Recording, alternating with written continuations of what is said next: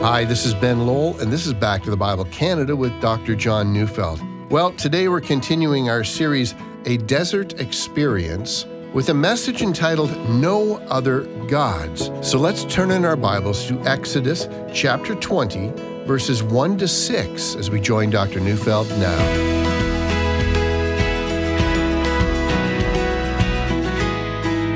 I'm reading Exodus 20, 1 to 6. And God spoke all these words, saying, I am the Lord your God who brought you out of the land of Egypt, out of the house of slavery. You shall have no other gods before me.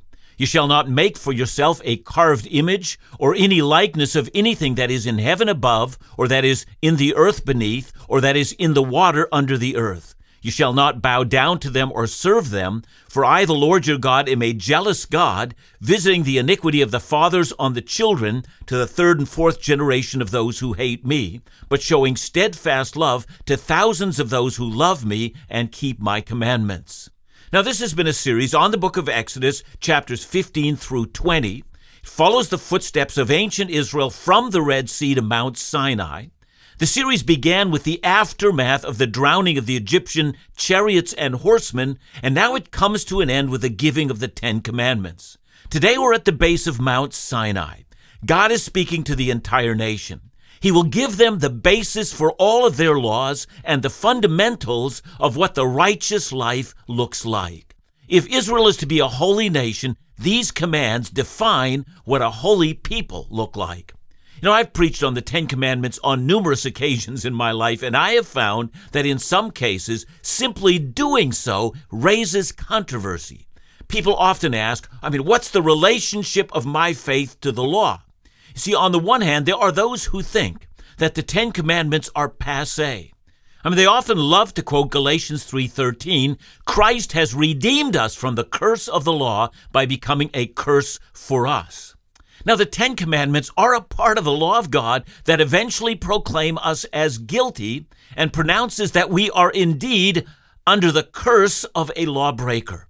But Christ has redeemed us, and that means, at least in some ways of thinking, that people think they're no longer bound to the law. They're freed from the Ten Commandments, but that's untrue. Now, I might add that some think that this means that the Old Testament, the entire Old Testament, has been relegated to the past. I'd like to say something to this.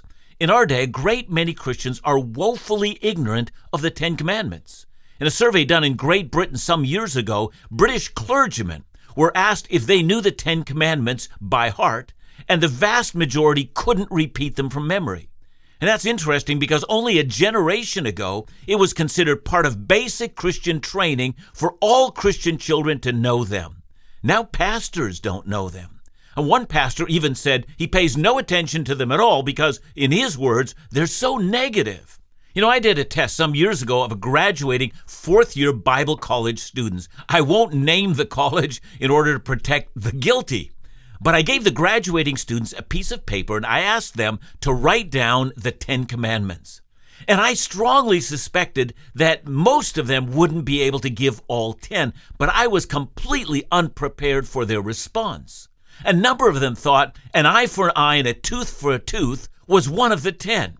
One even put them as two different commands. An eye for an eye, that's one of them, and a tooth for a tooth, that's another. Another thought the golden rule was one of the 10. Quite a few others thought that Jesus' statement to love God with all our heart and our neighbor as ourselves must be two of them. And I suddenly realized it wasn't just that they didn't know the Ten Commandments, they didn't even know what the Ten Commandments were at all. Bible college students, some would end up in the pulpits of our land and they wouldn't know them. Now, the Ten Commandments form the basis of what it means to be righteous. And no, the Ten Commandments are not the way to be saved, but they are God's standards for living in the Christian way. Well, for ancient Israel, every law that Israel would receive after the giving of these 10 would be based on the 10. So, for instance, there is a law that forbids the wearing of clothing made of two different kinds of fabric, and it wasn't intended as a universal law, but it was based on the Ten Commandments. In Israel, wearing clothing with only one fabric was supposed to be an external reminder for the nation never to mix their God with the gods of the nations. Well, I could go on and on. But let's begin. Now, you're going to notice that the Ten Commandments begin with a preface.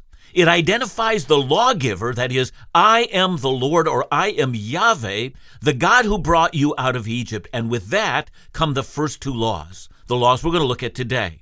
They are the commands never to forsake fidelity to the one true God. So here's command number 1. You shall have no other gods before me. So let's begin. What does it mean? What is meant by the words before me? It's a Hebrew expression, and it means you shall have no other gods in my presence. Now, of course, everything depends on what we think is meant by God's presence. Does it mean you should have no other God when you appear before him in worship, as in make sure you don't bring an idol into the tabernacle of the Lord when you come to worship? That is, don't even have a small idol in your jacket pocket. Now, I suppose everything depends on what it means when the God of Israel speaks about being in his presence. The other issue is found in the statement, other gods. Are there other gods? Is Baal a real god? What about Chemosh of the Moabites and so forth? Is the first commandment just a call to exclusive allegiance, or is there more to the command? And so it seems clear that in order to understand this command, we need to understand what it means to be in God's presence and what the God of Israel actually thinks about the many deities that surrounded the nation of Israel. So let's begin with what God says first about himself, and then second, about all the gods and goddesses of the nations that surround Israel. I think the best place to begin is with the creation account. The very first words, in the beginning, God created the heavens and the earth, and several things should interest us about that verse. The Hebrew word for create is the word bara. In the Old Testament, it's only ever used in relationship to God. God is the creator. No one else created. Whatever else exists was brought into being by God. It's not the moon was brought into existence by another deity, and the rivers by another one, the mountains by still someone else. It's not that Baal is the god of the storm. No, the storm is the creation of God. Everything that exists, therefore, is his. He owns everything because he created everything. Now, that's the beginning of the Bible. God has no rivals, for he is the creator of all. The next scripture that needs to be considered are the first 15 chapters of Exodus, and here I'm thinking most specifically of the plagues on Egypt. In the Egyptian way of thinking, the Nile was controlled by the god Hapi, whom the Egyptians thought to be the Nile god. And so when Moses' God turned the Nile into blood, Hapi couldn't defend his own Nile against the God of the Hebrews. The second plague is the plague of frogs. Frogs came out of the Nile and filled the land of Egypt. Again, the Egyptians had a goddess by the name of Hecate. She was a goddess of fertility. And wherever we see her depicted, we see her with the head of a frog. Again, this now is Israel's God directing the frogs, not at the behest of Hecate. She's powerless. God is powerful, so forth. And with that comes a remarkable statement when you think about it. Exodus 8 verse 19 said, the magician said to Pharaoh, this is the finger of God. I say it's remarkable because they don't name one of the gods. They don't say, this is Ra, the sun god, or Horus, or identify one of their other deities. They don't say, this is the work of the Hebrew God, as if to simply add one more god to the long list of gods and goddesses they already know. Instead, they say, this is the finger of God. And this is completely in line with what is typical of polytheistic religions. Even while they hold to a belief in many gods and goddesses that rule portions of nature, it's in complete line with their belief system that there is one supreme creator who is greater than all. And so it seems to me, as I read the Exodus account, that's exactly what the magicians are saying. This is the great God.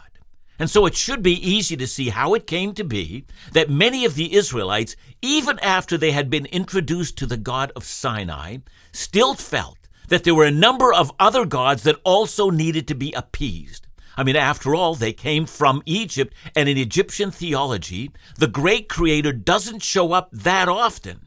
You see, and this would have been a part of the theology that Israel unwittingly adopted. So again, we're left with a puzzle. How are we to understand the words, "You shall have no other gods in my presence"? The Ten Commandments are a centerpiece of God's law. The rest of the laws are a further expansion of the 10. So we should find in the law an expansion of the first command, and that's exactly what we find. Exodus 22 verse 20 says, "Whoever sacrifices to any god other than the Lord alone shall be devoted to destruction."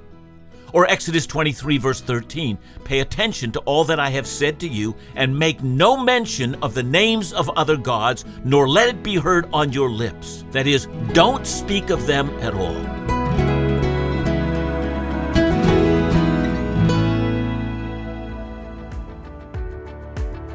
God never promised that this life would be easy, but He did promise that He would be there with us, guiding our footsteps along the way.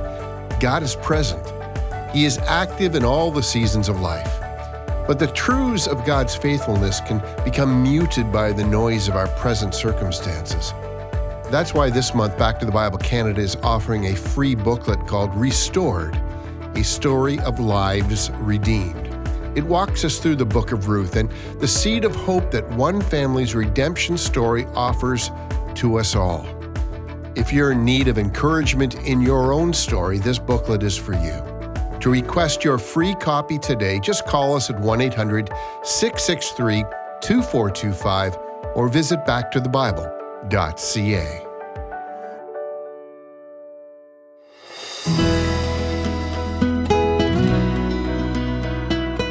Having no other gods before Him clearly means that before Him there must not be any mention of the gods of the nations. The one true God allows no other gods among His people at any time. It's not acceptable that we say we believe that the Lord is supreme, but we also allow for lesser deities. No other deities are allowed at any time. The God of Abraham, of Isaac, and of Jacob. The God of Israel is the one true God. All other gods are utterly renounced. That means that the Old Testament makes it very clear that the gods of the nations are no gods at all. Now to the second law, which, as we're going to see, is very similar to the first. The second law forbids making an image of anything that is said to represent God, whether the image is the likeness of a human being, or that image is in the likeness of an animal, or anything else found in the created order. Any image representing God is forbidden and considered evil. Indeed, so seriously does God take this that He visits the iniquity of this sin on the third and fourth generation. And the text also says that those who practice the making of a representation of God are those who hate God. It's hard to overemphasize this. God makes so much of it. Thomas Watson, the Puritan preacher of the 17th century, said, "In the first commandment, worshiping a false god is forbidden, and this, however, the second commandment, worshiping the true God in a false manner, is forbidden." In other words, anything we make a representation of God, a carved image, a likeness, a picture, a statue, or any other representation of God, anytime we do that, we break this command. The second commandment forbids us from representing God in a physical fashion. But why is that so important? J.I. Packer put it this way. He said, "We must be clear here. Today's idea is that the great divide is between those who say, 'I believe in God in some sense,' and those who cannot say it in any sense. Atheism is seen as an enemy. Paganism is not. And it's assumed that the difference between one faith and another is quite secondary. But in the Bible, the great divide is between those who believe in the Christian God and those who serve idols, gods, that is, whose images, whether metal or mental, do not square with the self-disclosure of the Creator." Wow, so much to think about. But you'll have noticed that Packer talks about those who have some kind of a mental depiction or an image of God. Packer says that too is idolatry. Now, I'm getting ahead of myself. Let's concentrate on physical images made of wood, stone, or any other thing. Why is this wrong? Why does God make a law forbidding it? And by the way, some of us might be surprised by this. Many of us have never understood the difference between the first and second command. So let's understand the difference. The nations around Israel all had idols or physical depictions of their gods and goddesses. But the prohibition against worshiping those gods and their depictions is covered in the first command, you shall have no other gods. But the second command is a command against creating a depiction or a representation of the God of Israel. And that was what Packer was saying. Packer believed that the great problem the Scripture is addressing in the second command is the problem of those who create a picture or a likeness of God. In the end of his life, Moses explained this command to the next generation. Here I'm reading Deuteronomy 4, verses 11 to 18. And you came near and stood at the foot of the mountain, while the mountain burned with fire to the heart of heaven, wrapped in darkness, cloud, and gloom. Then the Lord spoke to you out of the midst of the fire. You heard the sound of words, but saw no form. There was only a voice. And he declared to you his covenant, and he commanded you to perform, that is, the 10 Commandments, which he wrote them on 2 tablets of stone. And the Lord commanded me at that time to teach you statutes and rules, that you might do them in the land where you are going over to possess. Therefore, watch yourselves very carefully, since you saw no form on the day the Lord spoke to you at Horeb out of the midst of the fire. Beware, lest you act corruptly by making a carved image for yourselves in the form of any figure, the likeness of male or female, the likeness of any animal that is on the earth, the likeness of any winged bird that flies in the air, the likeness of anything that creeps on the ground, the likeness of any fish that is in the water under the earth. That's the second command. Look, God has no form. In other words, if you were to see God, well, there's nothing to see. And when the Bible tells us that we're going to see God, that's a mystery. And that's what Jesus said in John 4:24. God is spirit. God is spirit means he's non-corporal. He has no body. How about someone who knows the Bible will say, well, wait a minute. What about the prophet Isaiah? Didn't he say, I saw the Lord? Well, yeah. In fact, Isaiah says that in Isaiah 6, but later on, in John 12:41, John the Apostle interprets that statement for us. He tells us that what Isaiah actually saw was Jesus. See, that's the mystery. The God who has no body, the God who has no form, the God who has no flesh would, through the second person of the Trinity, take upon himself flesh. If it were not that the Son had took upon himself flesh, we would have no image at all. But the Son now is the image of the invisible God. Notice, God is invisible. So, to be clear, it's not wrong to make a depiction of Jesus because he took upon himself the form of a man. But to make an image of the invisible God is to distort, to defame, or to manufacture God in our image. Now, someone who's discerning might say here, well, what about Michelangelo's depiction of God on the ceiling of the Sistine Chapel in the Vatican? Well, the answer to that is, in my estimation, quite easy. It's a sin. Now, I know that's going to shock some of my listeners. They'll say, it's great art, but listen to me. If I owned the Vatican, and I don't, but if I did, I'd paint right over it. God does not look like an old man. Make no depiction of God whatsoever. The command is completely clear. And this is the key. Also, make no depiction of God in your mind. God is spirit. Those who worship him must worship him in spirit and truth. You must make no image. Indeed, as Packer has said, no metal or mental images of God. None are acceptable. Banish them from your mind. It is, according to Moses in Deuteronomy 4, verse 16, acting corruptly. It's immoral. It's sinful. Now, I might be tempted to add other of God's attributes here, such as his omnipresence, that is, he's present to all spaces at all times, but I fear I'm going to get too far afield. At the very least, may I remind you of the Apostle Paul's words in Acts 17, verse 28. In him we live and move and have our being. That is to say, God is not in human form, and he's not contained by human spatial limitations. But I commend to you a thorough and biblical study of all the attributes of God. God is not in physical form, and you have never been out of his presence. He is everywhere present.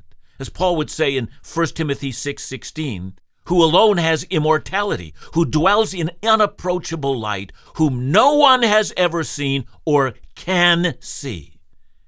You see, God has no form, says Moses, and therefore you shall not make a depiction of the one true God. At the very outset, it should be clear that when we make a depiction of God, we're not depicting God at all. The real problem with idolatry is that we don't want the real God, but rather we want a God whom we make in our image. And once we make God in our image, we have a God who's controlled by human will and human manipulation. That's not God. See, our great temptation is the one not only that ancient Israel struggled with, but we do as well. Our temptation is that we want to create God, and then, after having done that, we worship what our own hands have made. Idolatry is worship of self. The real problem with idolatry is that we've elevated self onto the throne. Look again at Exodus chapter 20, verse 5. For I, the Lord your God, am a jealous God. See, why does God say he's jealous for the sake of the greatness of his name? How can God be jealous for his own glory? Well, the answer has something to do with the word glory itself. The word glory has something to do with the worth of something. It was the Middle Ages theologian Anselm who said, God maintains nothing with more justice than the honor of his dignity. The great American theologian Jonathan Edwards, great preacher and evangelist, said, God regards himself infinitely above his regard for all other things. I studied under Daniel Fuller, my mentor, who said, all God's energy and the intensity of his feeling is fully directed towards delighting in the worth of himself. Why? Because God knows objectively that he is worth far more than anything else. Failure to worship God as he is the fountain of all other sins. Thanks so much, John. Let me ask you, what does it mean in this passage that God is a jealous God? Often not considered an attractive trait for most. Yeah, it's not attractive when we're jealous because, to be truthful, when we're jealous, we're trying to protect something that doesn't deserve ultimate honoring. God, however, when he's jealous for his glory, is jealous for that which is ultimately worthy. And so if God were not jealous for his glory, God would in effect be saying to us, well, my glory isn't worth everything. But as a matter of fact, his glory is worth everything, and therefore it's righteous for God to be jealous and unrighteous for us to be so. Thanks so much, John. And remember to join us again tomorrow as we continue our series, A Desert Experience, right here on Back to the Bible Canada, Bible teaching you can trust.